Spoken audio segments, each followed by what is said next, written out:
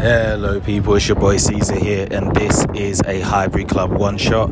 You can hear that background noise. I am in the hustle and bustle of the city of London. There is people about, there is noise, there is wind, so I apologise for this audio quality, but I wanted to get this out because it is of course deadline day. We've barely had enough time to absorb the 2-1 win against Villa last night, because of course it's straight on to the murky business of football transfers. Honestly speaking, I can't wait for the transfer window to be over. I want to get back to focusing on the football. I want the teams to be settled. I want the squads to be settled. I want to know who the players are. I want to know who'll be wearing the shirt.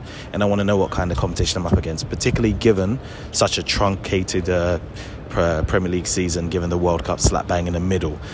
But that being said, we do have to deal with the transfer window and what is going to be happening. So let's get right to it. First things first, of course, on the Arsenal side of things, after the injury to Thomas Partey, the injury to Zinchenko, the injury to Mohamed El-Neni, Arsenal have now had to pivot on their transfer plans and look for a deep-lying midfielder. Now, question marks as to what kind of midfielder they want will tell you quite a lot about what they're looking to do. And it looks as though they're going for that deep-lying playmaker, and they've approached Douglas Luiz of Aston Villa. Now, my first thoughts when I heard this was, number one, not surprised, former City player, Arteta's worked with him before, Brazilian, good technical quality.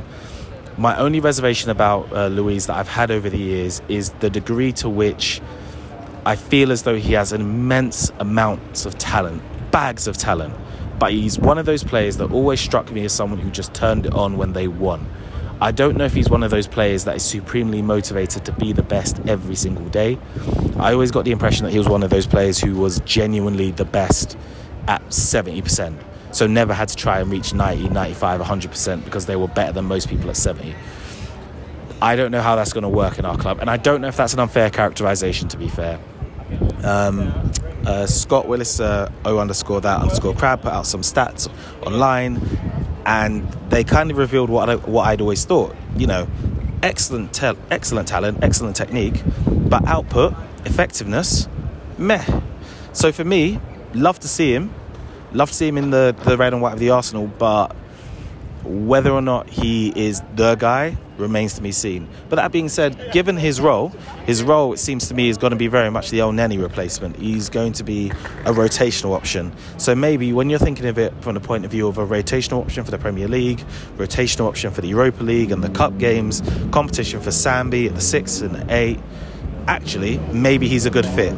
Not someone who you have to pile all the pressure on to be the best player, but someone who's good enough to come in and do a job. And we saw him against us, whipping across in, scoring straight from the corner. Fantastic audition, and it looks like it's got the club's attention. I joke, of course. Obviously, he would have been on the club's list, but you get my point. I think it says a lot that rather than go for the winger or go for the 8, linked with Tielemans all summer long, that we are trying to replace that deep-lying playmaker. And it says to me the club are aware that is a vulnerability. Partey's availability, questionable at the best of times, questionable moving forward. El-Neni, he was given a 1-year contract. His contract was due to end at the end of this season. So will the club award him a new contract, or was he a holdover until the player they really wanted became available next summer, for example? Saying they couldn't do all the business in one window. Maybe the re-signing of El-Neni was because he's a good player who could hold them over for one season until the player they wanted was available, and then got injured, so they thought we have to get that player now. The question is Douglas Luiz that player? I mean, it might track, right? Douglas Luiz has 12 months on his contract. The El-Neni extension was for 12 months. El-Neni's contract ends, so does Douglas Luiz. El-Neni out, Luiz in. Maybe that was the plan. We don't know. And we'll never know because of the injuries and because of the move. We also don't know if Villa are going to accept the proposal. It's being reported somewhere around the £23 million mark, potentially what's being offered. Reports that Aston Villa want £40 million for Douglas Luiz. We'll have to see what ends up happening. It is currently 5:39 as we speak, so we'll see what happens as we move forward. An interesting one.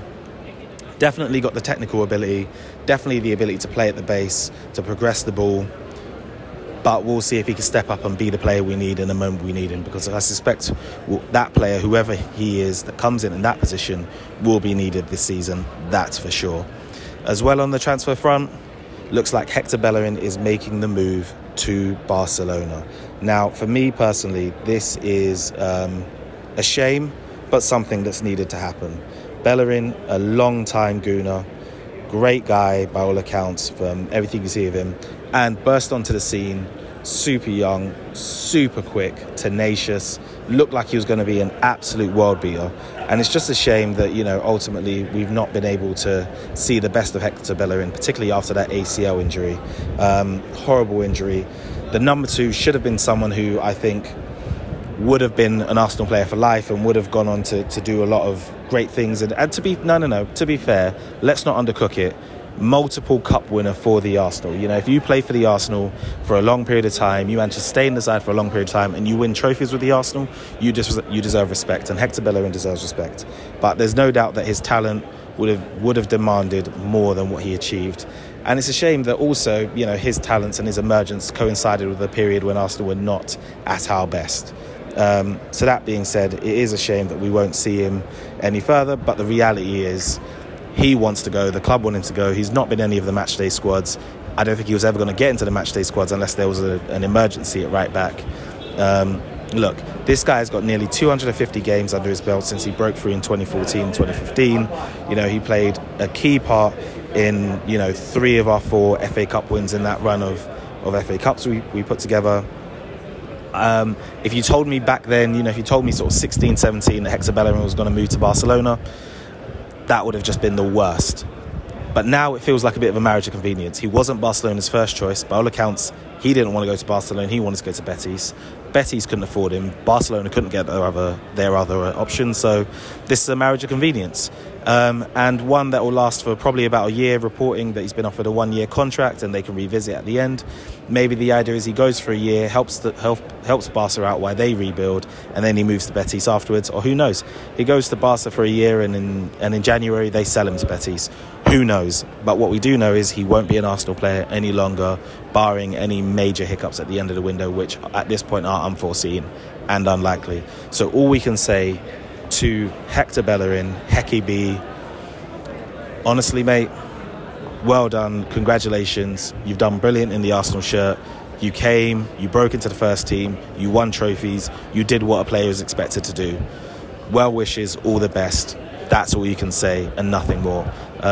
We've also got James Olienko, who's gone out, young Arsenal youth player who's finally left, moved to Cheltenham. Good opportunity for him to get some first team minutes.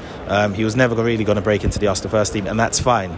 Not every academy player does. It doesn't mean they're rubbish. It doesn't mean they're a flop. It means they found their level, and it's given them an opportunity to play men's football and test themselves and push themselves to be better. So congratulations to him. Hope the move goes well, and that is where we are with the Arsenal right now.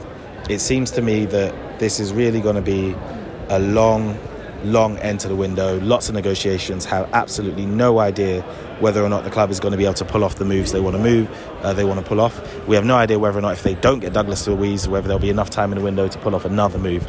To me, given that it's nearly 6 p.m. UK time, the likelihood is, if it's not Douglas Luiz, it's not going to be anyone. That to me seems the most likely situation we're in now, but we'll see what happens. I mean, this deadline day has already been wild. Anthony moving to United for 100 million. We've seen Aubameyang go to Chelsea. I've got to say, it's gross. It's gross. I'm sorry, Aubameyang at Chelsea is gross. I don't like it. There, I said it, I don't like it. It doesn't matter. He's gone. He's not our player. It doesn't matter anymore. But I just don't like it. I don't. I'm sorry. Just seeing him in a blue shirt of Chelsea will make me genuinely vomit. It sounds like reduced wages, 2 year with an option of a third. By all accounts, it sounds like he is either on his way to London or already in London potentially, depending on what, the reports. So it looks like the deal's all but done. And, look, he's a fading force, we know that, but he's a poacher. If you can get the ball in and around the penalty area, he will finish it. So he'll get chances, he'll miss chances, we know he'll miss chances. We have first-hand knowledge of chances he will miss, but he'll also score chances as well.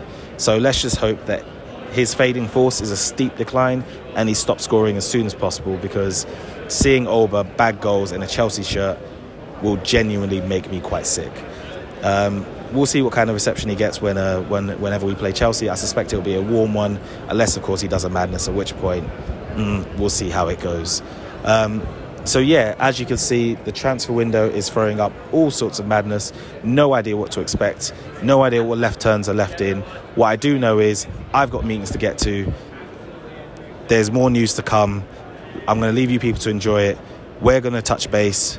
Man United preview coming. Because that's right, we do have a game coming up against Manchester United when all of this madness is over. For now, people, keep cool. Composure, lads. Composure. Keep your cool. Let's see what the end of the window brings. Have fun. Enjoy it, people.